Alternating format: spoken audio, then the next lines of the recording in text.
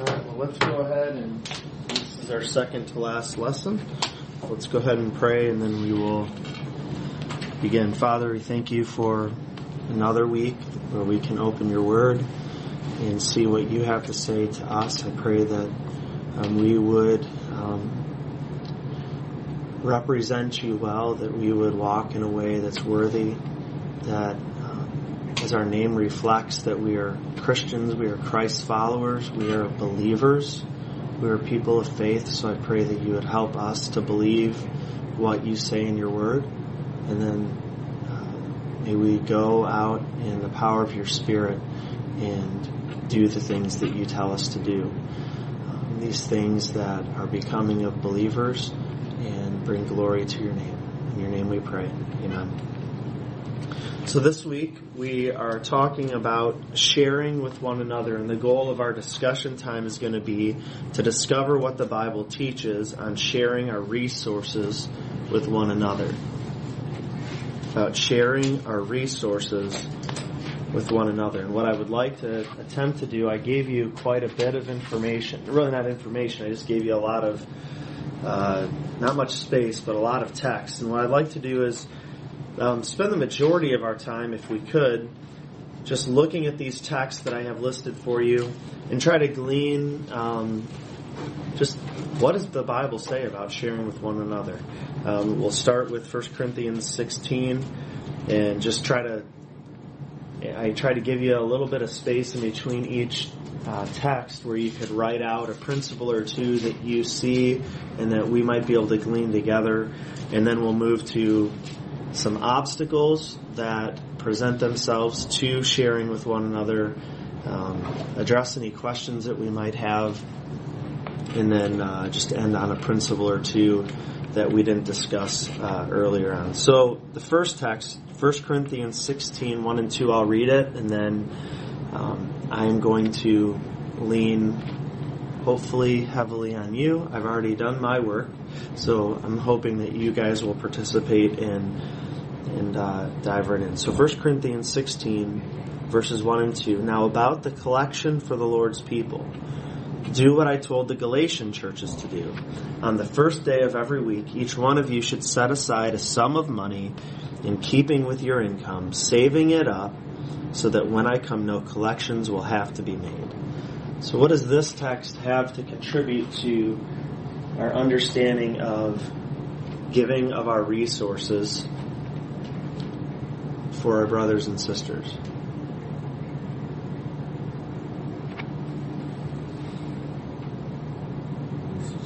Once again, no tricks here.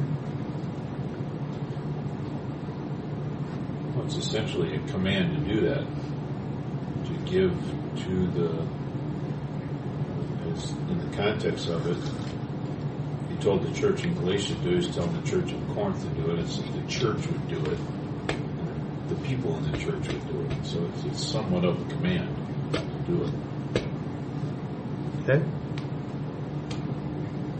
Maybe a principle instead of a command.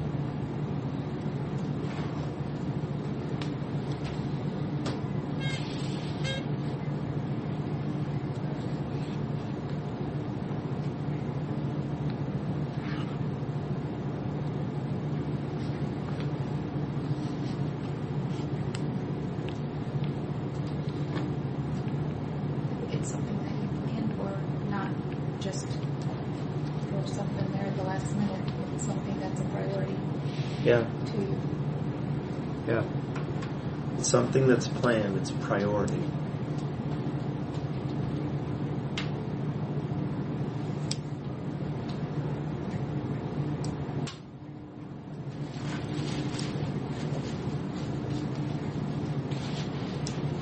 You set aside what's in keeping with your income. So it's not a contest to see who can give the most, or everybody has to give the most. Right.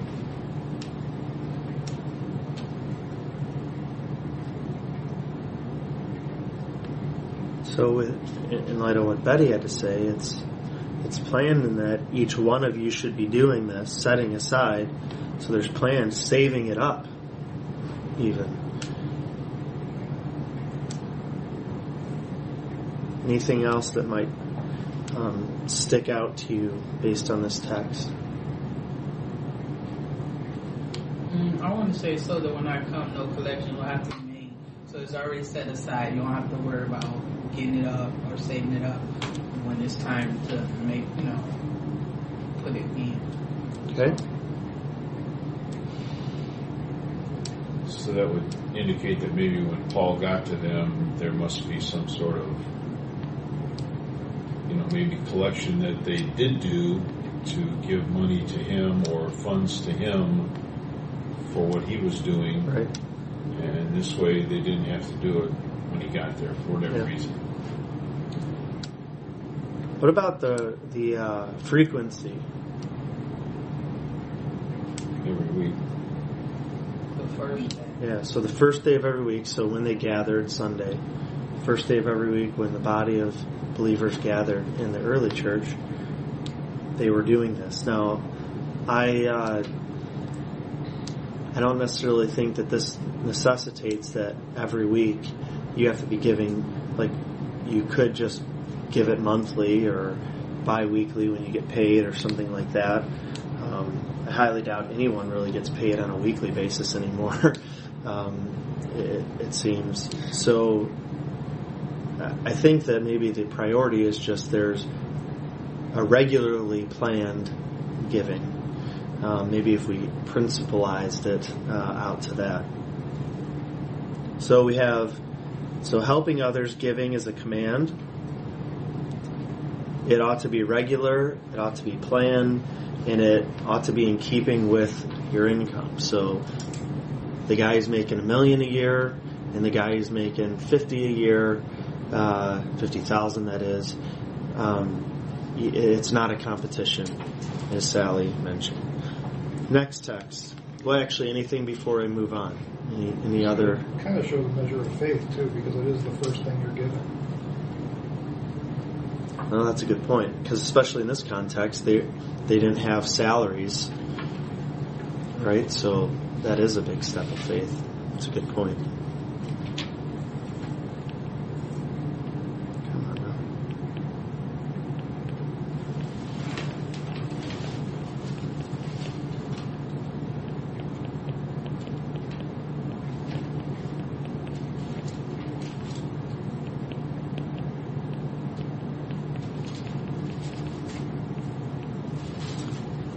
2 Corinthians 8, verses 1 through 9.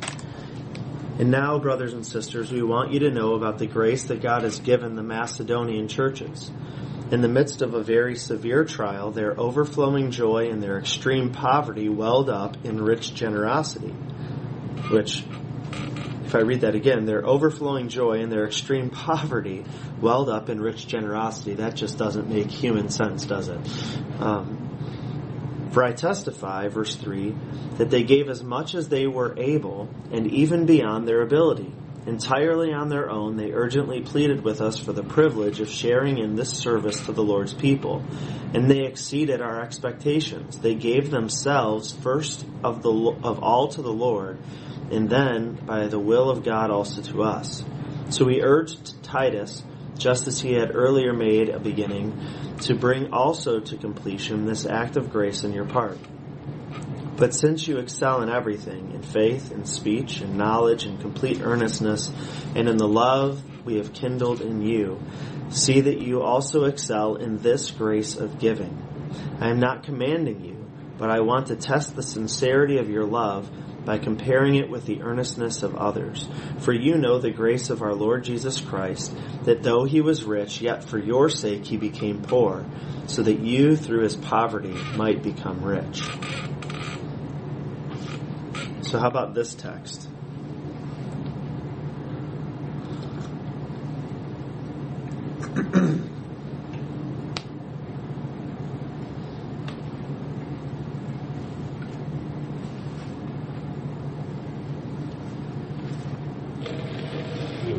Involved in this one than just maybe like regular Sunday giving or whatever. There's more issues involved in the context of the narrative here.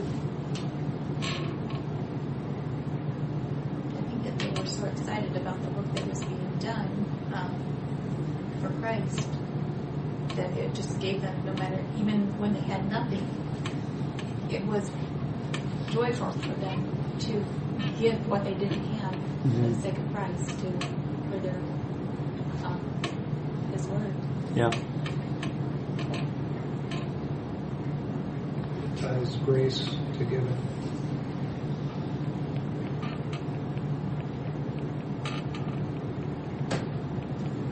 I'm not sure what it means by the sentence. It says they gave themselves first of all to the Lord, and then by the will of God also to us.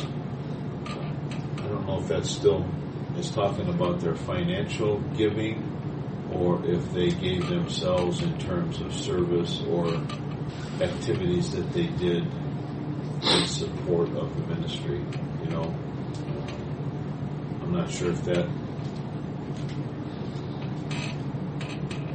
that's what that, still talking about the financial giving.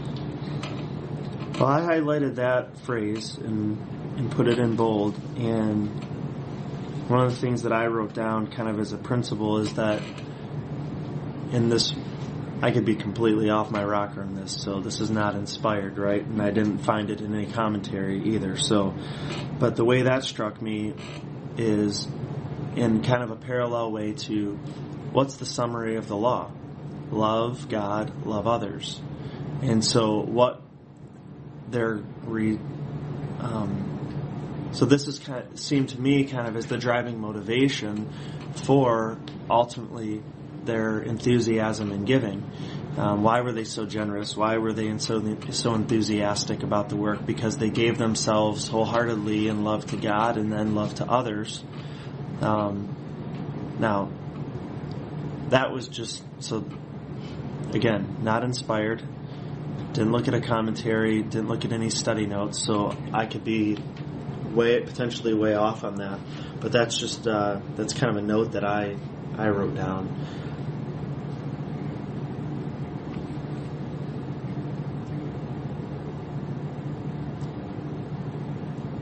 What about verse 3? Paul writes, "For I testify that they gave as much as they were able, and even beyond their ability."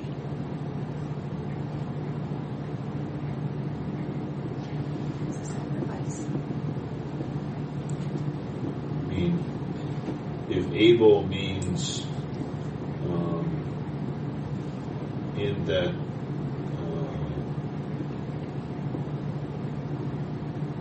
keeping with the 1 Corinthians 16 verse, to give proportionally based on your income, I don't think it was requiring that these people give everything they had and not have anything to live on. Right? You know, so giving beyond their ability, maybe they were giving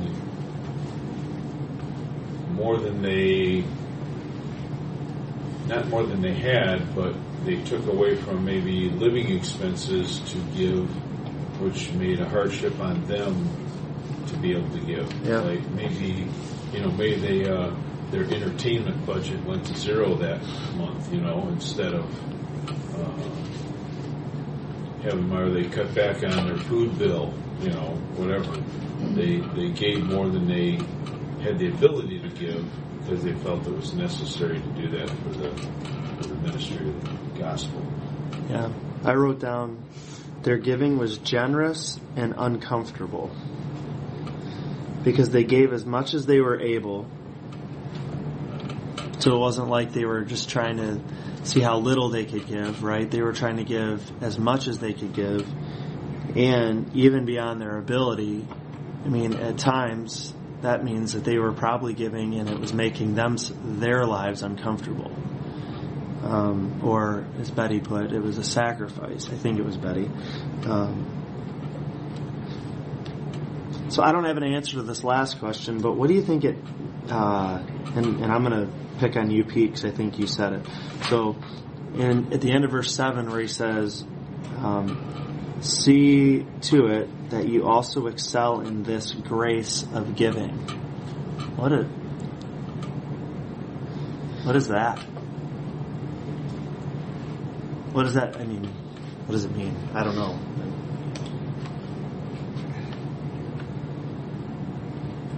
I kind of think of it as, you know, we are gifted with a lot, and we don't really own anything. It all belongs to God.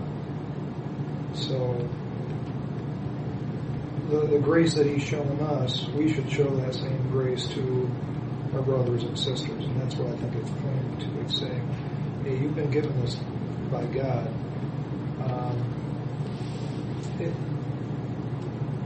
You're a steward of it. You're not, or you know, you've been given this by God. Now use it for the good of your people. You know, the church. So that's kind of what I'm seeing. You know, is He's given us our means for a reason.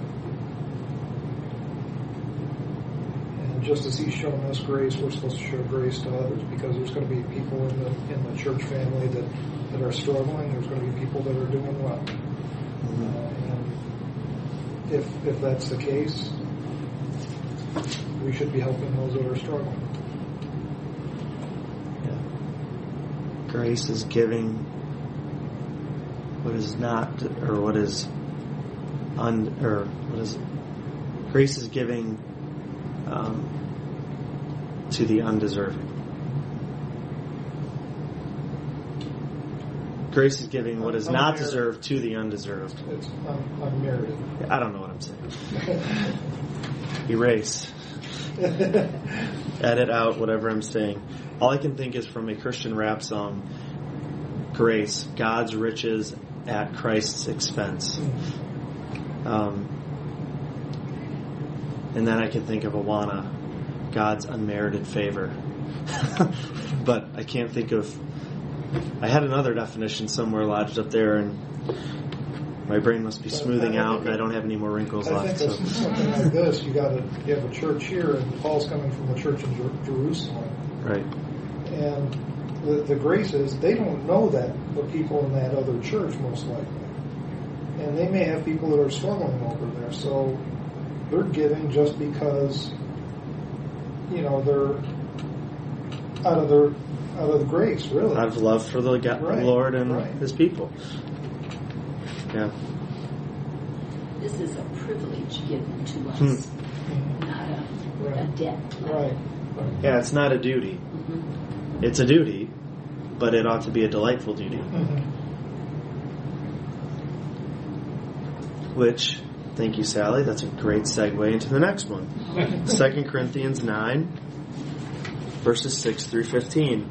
Remember this, whoever sows sparingly will also reap sparingly, and whoever sows generously will also reap generously. Each of you should give what you have decided in your heart to give, not reluctantly or under compulsion, for God loves a cheerful giver. And God is able to bless you abundantly, so that in all things, at all times, having all that you need, you will abound in every good work. As it is written, they have freely scattered their gifts to the poor, their righteousness endures forever.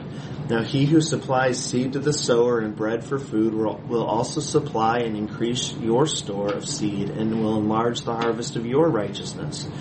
You will be enriched in every way, so that you can be generous on every occasion, and through us, your generosity will result in thanksgiving to God. This service that you perform is not only supplying the needs of the Lord's people, but is also overflowing in many expressions of thanks to God. Because of the service by which you have proved yourselves, others will praise God for the obedience that accompanies your confession of the gospel of Christ, and for your generosity in sharing with them and with everyone else. And in their prayers for you, their heart will go out to you because of the surpassing grace God has given you. Thanks be to God for His indescribable gift. Okay, so I'm just going to set aside one whole discussion that we could have that we're not going to have tonight. And that is what the whole controversy of like prosperity gospel stuff, because you could, as I was reading, I guarantee you're sitting there thinking, well, if I just sow a seed of faith with Creflo Dollar or, whoever's on the TV, then Benny Hinn or, Paula White or whoever those people are, or anyone on TBN. So if I just, sow my seed of faith to that guy so he can buy another airplane or another Corvette that, they're promising God's blessing on us, and we're going to get more of that back. I'm not even going there because I'm trusting that we all know that that's bogus and false teaching. And this, you can tell right off the bat, this is one of the texts that you could just totally see them hamming up to make work for their agenda. They do that. I mean, they I know. actually sow that. They say that. Sow a seed. But we ain't going there, okay? Because I don't even want to waste our time talking about that. Is it interesting that his name is Dollar? Yes, it is bad. But we are, Dad, not going there.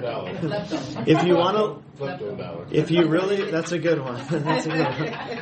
If you really want to listen to a good song about that, there's a Christian rap artist named Shai Linne, and he has a song called "False Teachers." You should go on YouTube and listen to it, and he calls out every single one of them, just about. So it's great. Shai Linne, Shai, I believe. His last name is Linne, Linne, I think. Yeah. And the song is called False Teachers, and it is a rap song. So for those of you conservative, urbanites, it might shock your systems a little bit, but he's really awesome. He also has albums called Lyrical Theology 1 and 2, and those are awesome. So for me, who loves theology, to hear that put into rhymed rap, it's kind of mind-blowing. About the hypostatic union. Yeah, he raps about the hypostatic union, he raps about amillennialism, he raps about limited atonement, for those good Calvinists out there. Anyway, enough. I should get a little incentive for all that plug. But anyway, so what principles can we glean from this text in 2 Corinthians about giving?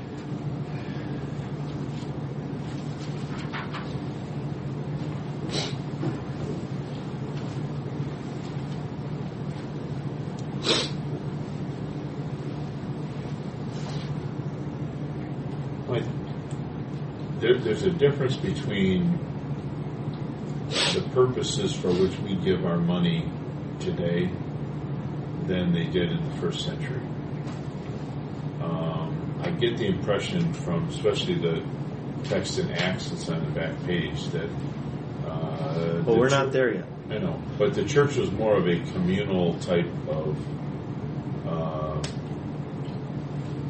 thing than it is today. I don't know that they all maybe lived near each other or something like that, but it looks like they ate their meals together and they shared in everything that they did. And I don't want to get ahead of you, but they gave their money so that everybody in the congregation, it seems like, could be supported by that giving, as well as the Apostle Paul in his missionary work. But we don't necessarily do that today. People here at Community don't give their money so that those who don't have a job can come here and eat every day. That's not what we do in today's society. But we give our money to further the ministry of proclaiming the gospel, supporting missionaries, running this organization with our giving. So it's a little bit different, but the point is we give our money and we're supposed to do it cheerfully. So that however we're set up to function, whether it's in a first century church or whether in 21st century church, we give our money to that organization so that it can prosper and function in whatever we are doing in it. In this case, supporting our pastor and the staff and the building and missionaries and the spread of the gospel and all the stuff that we do here at Community or what we do at Inner City. So it's kind of makes you wonder if American Christianity has got things out of whack because we're so organizational. Even though, one of the things that attracted me to Community is that they get that church is a body of believers. It's not a program or just merely a structural organization, a business organization.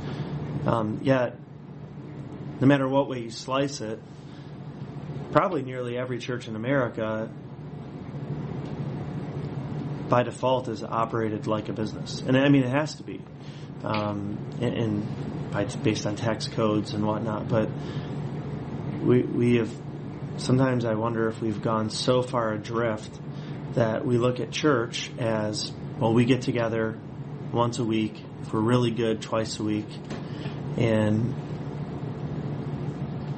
it's, church is only when we gather, but we're still the church. And I think what my dad's pointing out, that I'm jumping on that soapbox, is that they didn't have that. I don't know if they had that concept of church, that we're only the church when we're together on Sundays and Wednesdays. They were always the church because they just did life together. I have a friend of mine at work that it was something that I really appreciated about him as I was having lunch with him years ago, and he was going to a church in downtown Detroit called Restore, and he was really, really working hard to try to shift the focus of his people at his church to think about church that way, and that communal, everyday sort of thing, rather than just we're only a church when we gather together. But I think that does play into things here. So, Dad, you were saying that we need to be eager or to be a giver out of a cheerful heart. Right. Not under compulsion, how many times, and I've probably been guilty of this myself, well, I could use that extra money this week for something, but, and I know I really got to write that check for the church this week, and sometimes it's like, wow, maybe I can write it next week, but then I admit there's been this fear that I had that about the sowing and the reaping, that if I didn't and I kept that money back, the engine in my car is going to blow up. I mean, really. And that money I was going to give on Sunday, and I got to go to repair the car, and it's like Lord saying, "See, you should." And honest, that's gone through my mind in years past, and and it's not. I don't want to. I want to give my money that way. I give it because I love the Lord, and I want it to be used for whatever inner city choose to use it for, whether it's work at the seminary or more missionaries or whatever it might be. So here's a couple principles. So my dad touched on one, that our giving ought to be done with an eager, cheerful heart. Another one I had was it's a matter of personal, Spirit-led conviction. Right. Because verse 7 says, each of you should give what you have decided in your heart to give. So,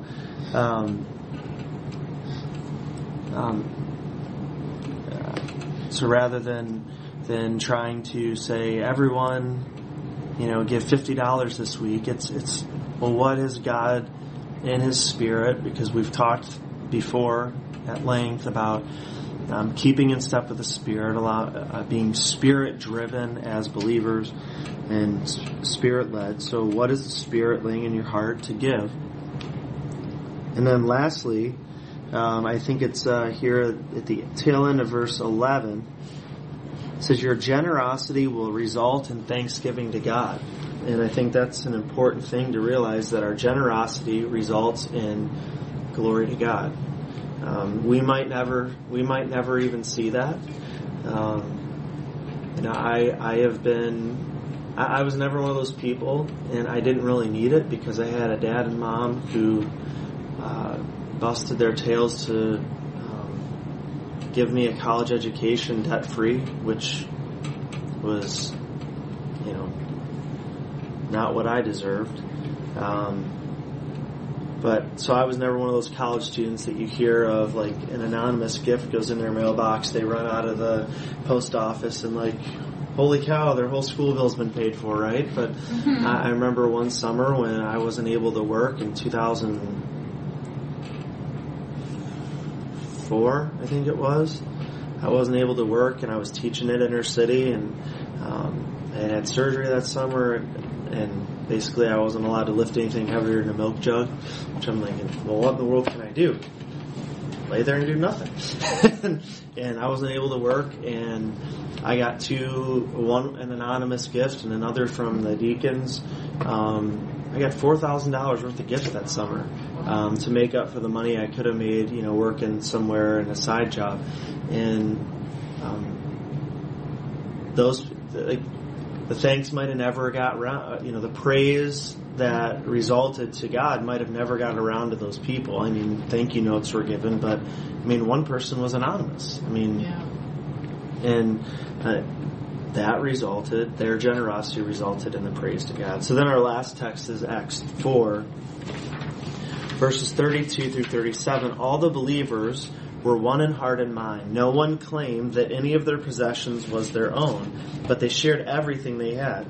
With great power, the apostles continued to testify to the resurrection of the Lord Jesus. And God's grace was so powerfully at work in them all that there were no needy persons among them. Can you imagine that for just a second? So in our church, that they were all of such one mind and heart, and that the power of the resurrection and God's grace was so compelling to each other, the fellow believers, that not a single person was found in need. For from time to time, those who owned land or houses sold them, brought the money from the sales, and put it at the apostles' feet, and it was distributed to anyone who had need. Wowzers. When was the last time you or I went and sold our second car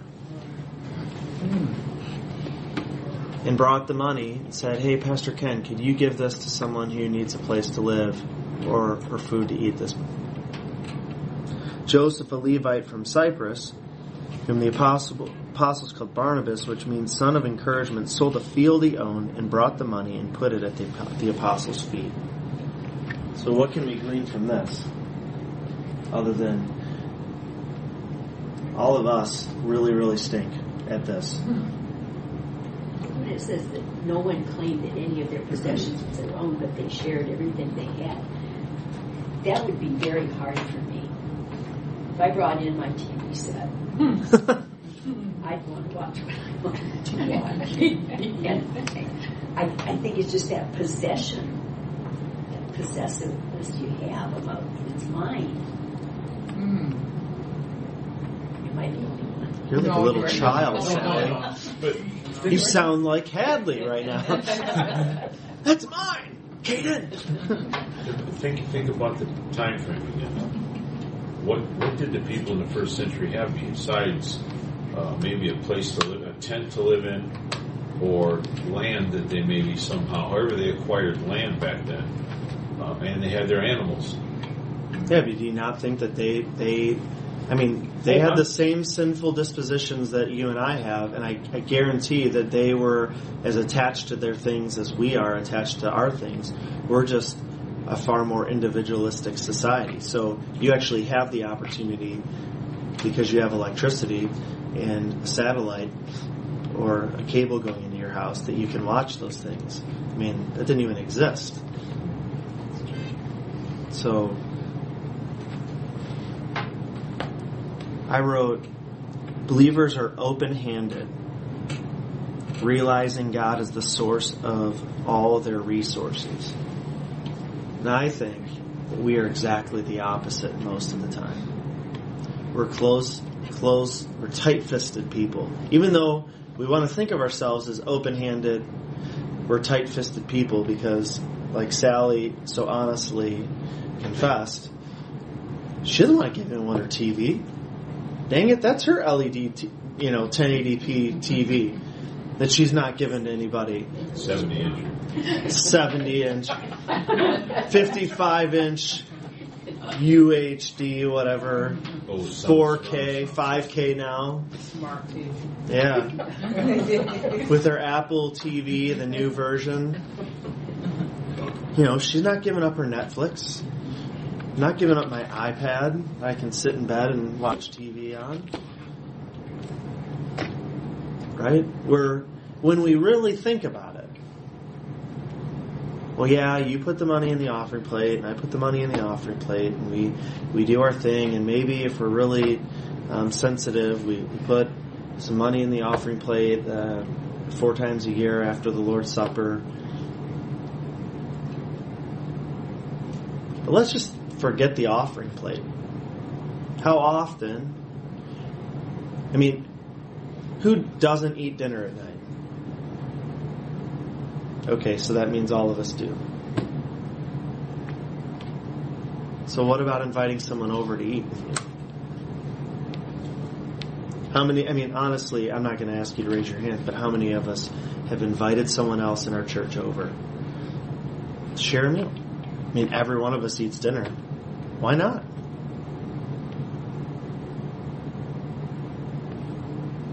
That's something simple. Are we willing to even give of our food? To spend a little extra money every month? Just, maybe have if you're doing the Dave Ramsey thing, right? So you got your envelopes. And I've learned that envelopes and women typically don't go well together. It's confusing, and I totally get it. You got 50 envelopes. I felt so bad for Mallory. I finally just gave her one envelope one day. Just here's all the money I got. Just good luck.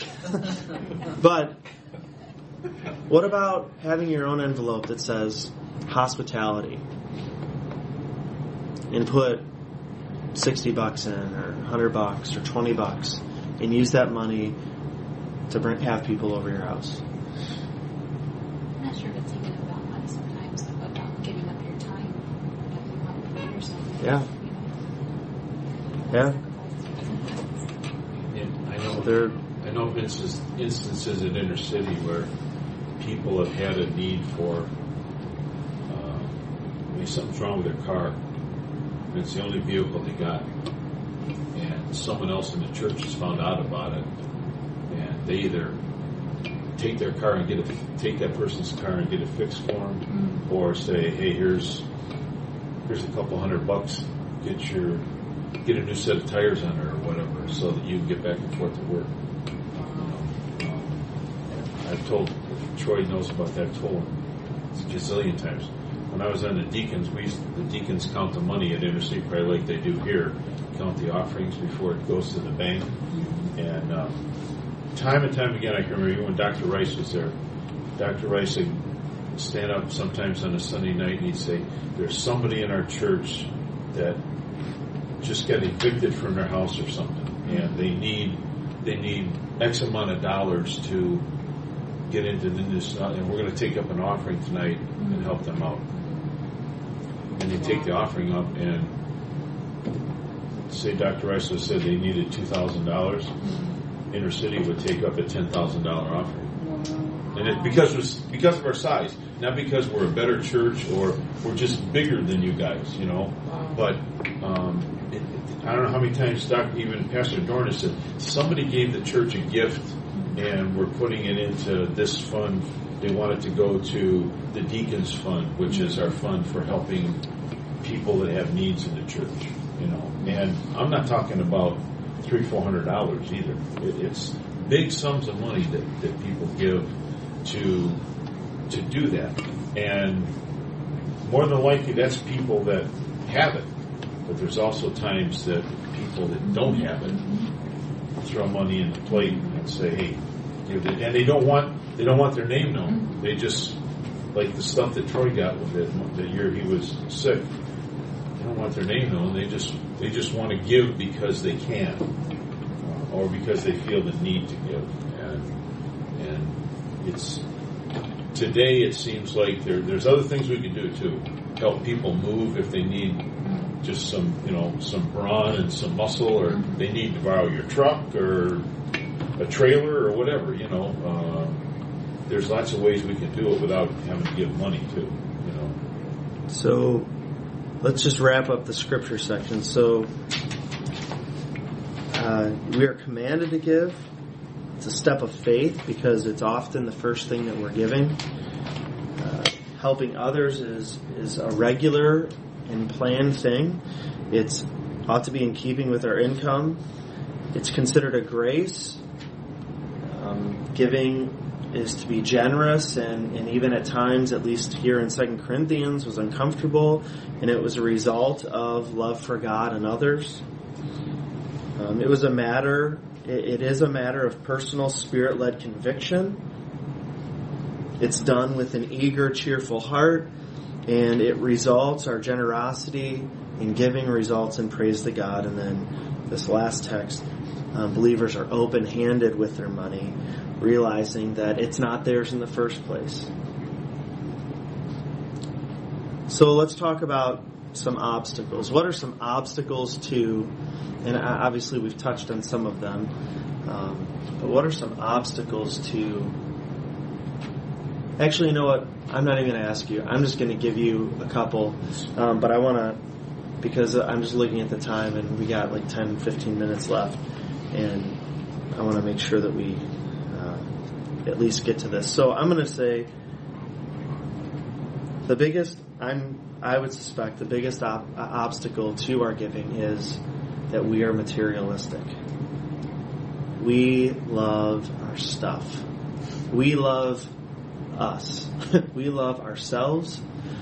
Therefore, we love the stuff that we have that makes ourselves feel great. Yeah, and along with that is, I think, goes poor management of what God has provided for us.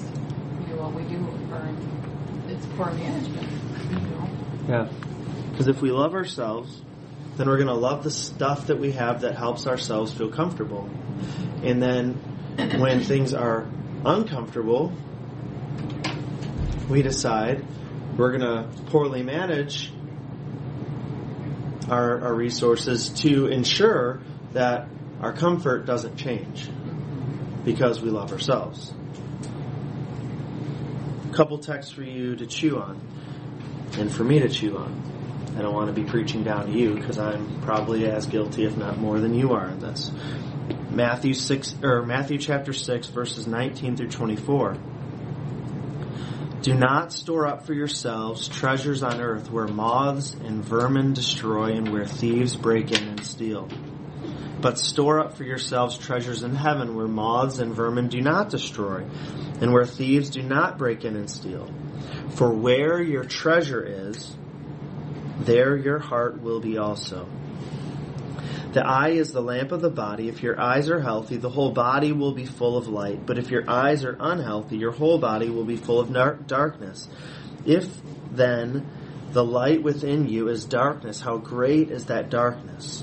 No one serves two masters. Either you will hate the one and love the other, or you will be devoted to the one and despise the other. You cannot serve God and money. Where's your heart? Is it on you? And thereby on your comfort? On your money? On your stuff? Or is it on God? And I would challenge you to read that. And then does anyone know what immediately follows in the Sermon on the Mount after those verses? What topic does Jesus address in the Sermon on the Mount right after? Evildoers? No.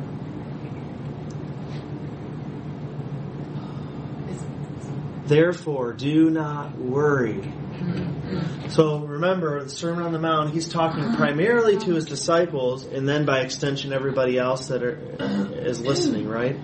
Now think about it. He's called his disciples to a radical life, right? They are to abandon everything. Guys, live for me. Don't live for this stuff. You either serve me or you serve yourselves. You either pursue me or you pursue money. And remember some of these guys were pretty well off. Fishermen, tax collectors. These guys were making some serious loot. He says, follow me. And what is he calling them to do? To abandon all their earthly goods, to abandon their means of livelihood, and follow him. And then on the cusp of that, he says, therefore, do not worry. Don't worry. Your God knows what you need before you even need it. Seek first his kingdom and his righteousness, and all the stuff that you need will be added unto you.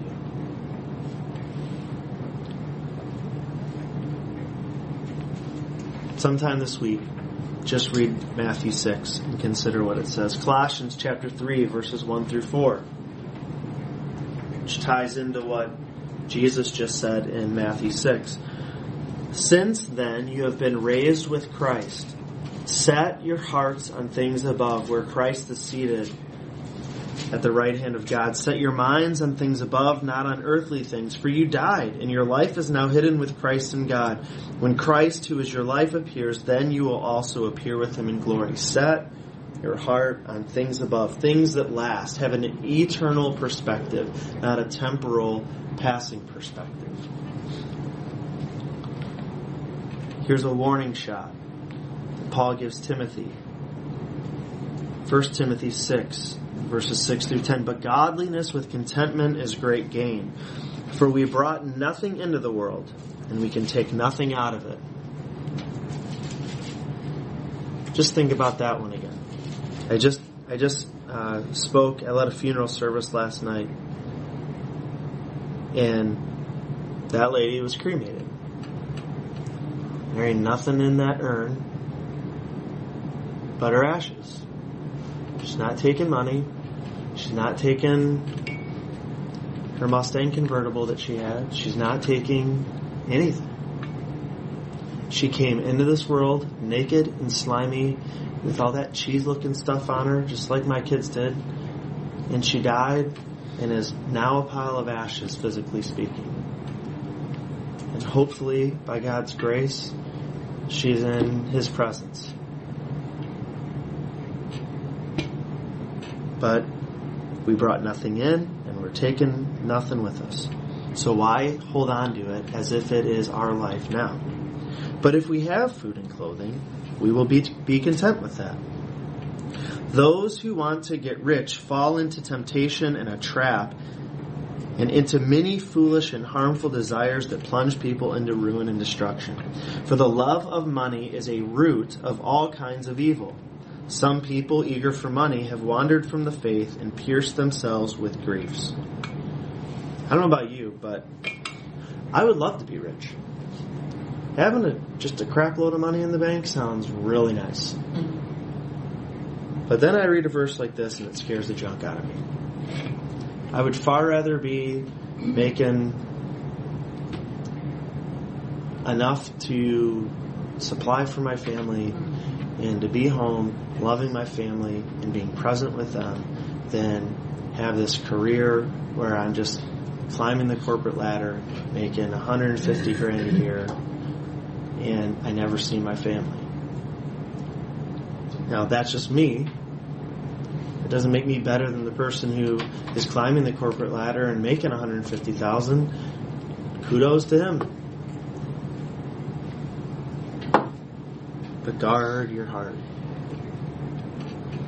I can't remember if it's the parable of the rich young ruler, or where it says that it's easier for a camel to pass through the eye of a needle than a rich man into the kingdom of God. So materialism, I think, is the most significant obstacle. A love for self that results in a love for all this other stuff that comforts yourself.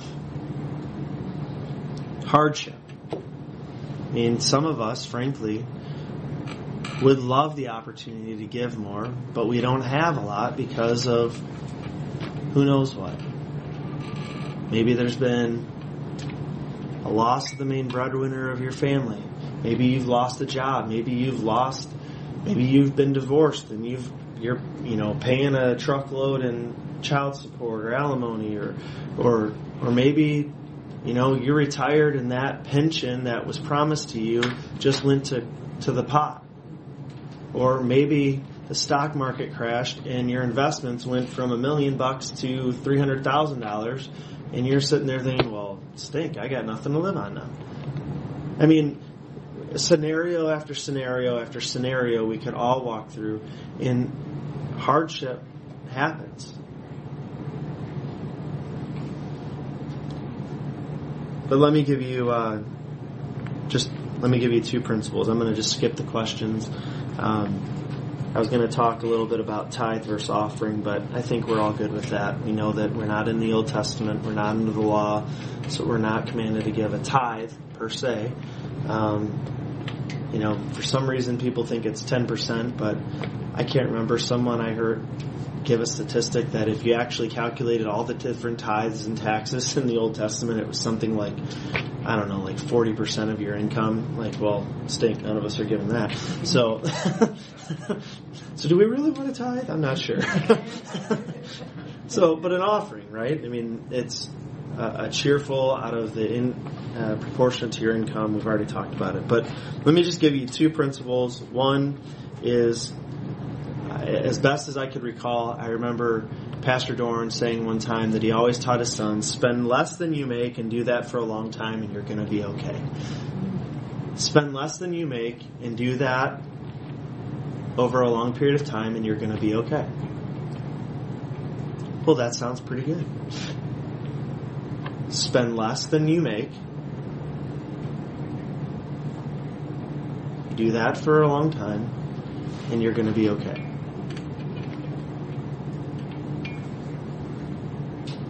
Now, he probably said it a little bit better than that. That's almost verbatim. But that's the gist, right? And I think that we all get that.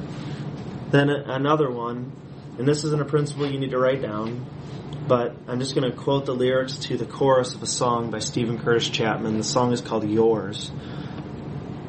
And it says, it's all yours, God, everything is yours, from the stars in the sky to the depths of the ocean floor. And it's all yours, God, everything is yours. You're the maker and keeper, father and ruler of everything. It's all yours. And when I look back and I look at that text from Acts, no one claimed that any of their possessions was their own. That's it. It's all God's. He's the king. All of these are his treasures that we have been blessed to steward. So let's keep that in our minds and live lives of open-handedness, not sitting there trying to protect and hoard, but we make money to give money. And that doesn't mean that you're somehow a selfish person if you're making money and you're giving it to your family so that they can meet their needs. That's, guys, at least what you're supposed to be doing. Praise God for that. And look at your job as a means to provide for your family like God does. But if you have money, be open-handed with it. If you have awesome TVs, Sally, be open-handed with those TVs. I'm just kidding. You just set me up. No, but you get the point. And so I think that probably out of all the lessons that we've looked at this semester, this one is the one that stings the most, at least to me. Because it's really, really hard. Because we are Americanized Christians to the core. And we love ourselves self. So this is a battle every day. Let's pray. Father, I pray that you'd free us from this materialistic, self-centered mindset that loves ourselves and wants comfort and just luxury, and then we start worrying. Not when we wonder if our needs are going to be met. We start worrying, and I am like the chief of this. We start worrying when our comfort is threatened. And God, you've never promised a comfortable life. You've promised to meet our needs. And God, may we trust you for those things, but never put you in demand of you to be a provider of what you've never promised. And help us to use the resources that you've so graciously given to us, not to garner some status, but that we would view each other as our community, as our brothers and sisters, as our family, and have open hands with our money, so that anytime we see needs, that we would be willing not only to give of what we have, but even to sacrifice and be uncomfortable at times for the sake of giving to other people who need. And it's in your Son's name we pray. Amen.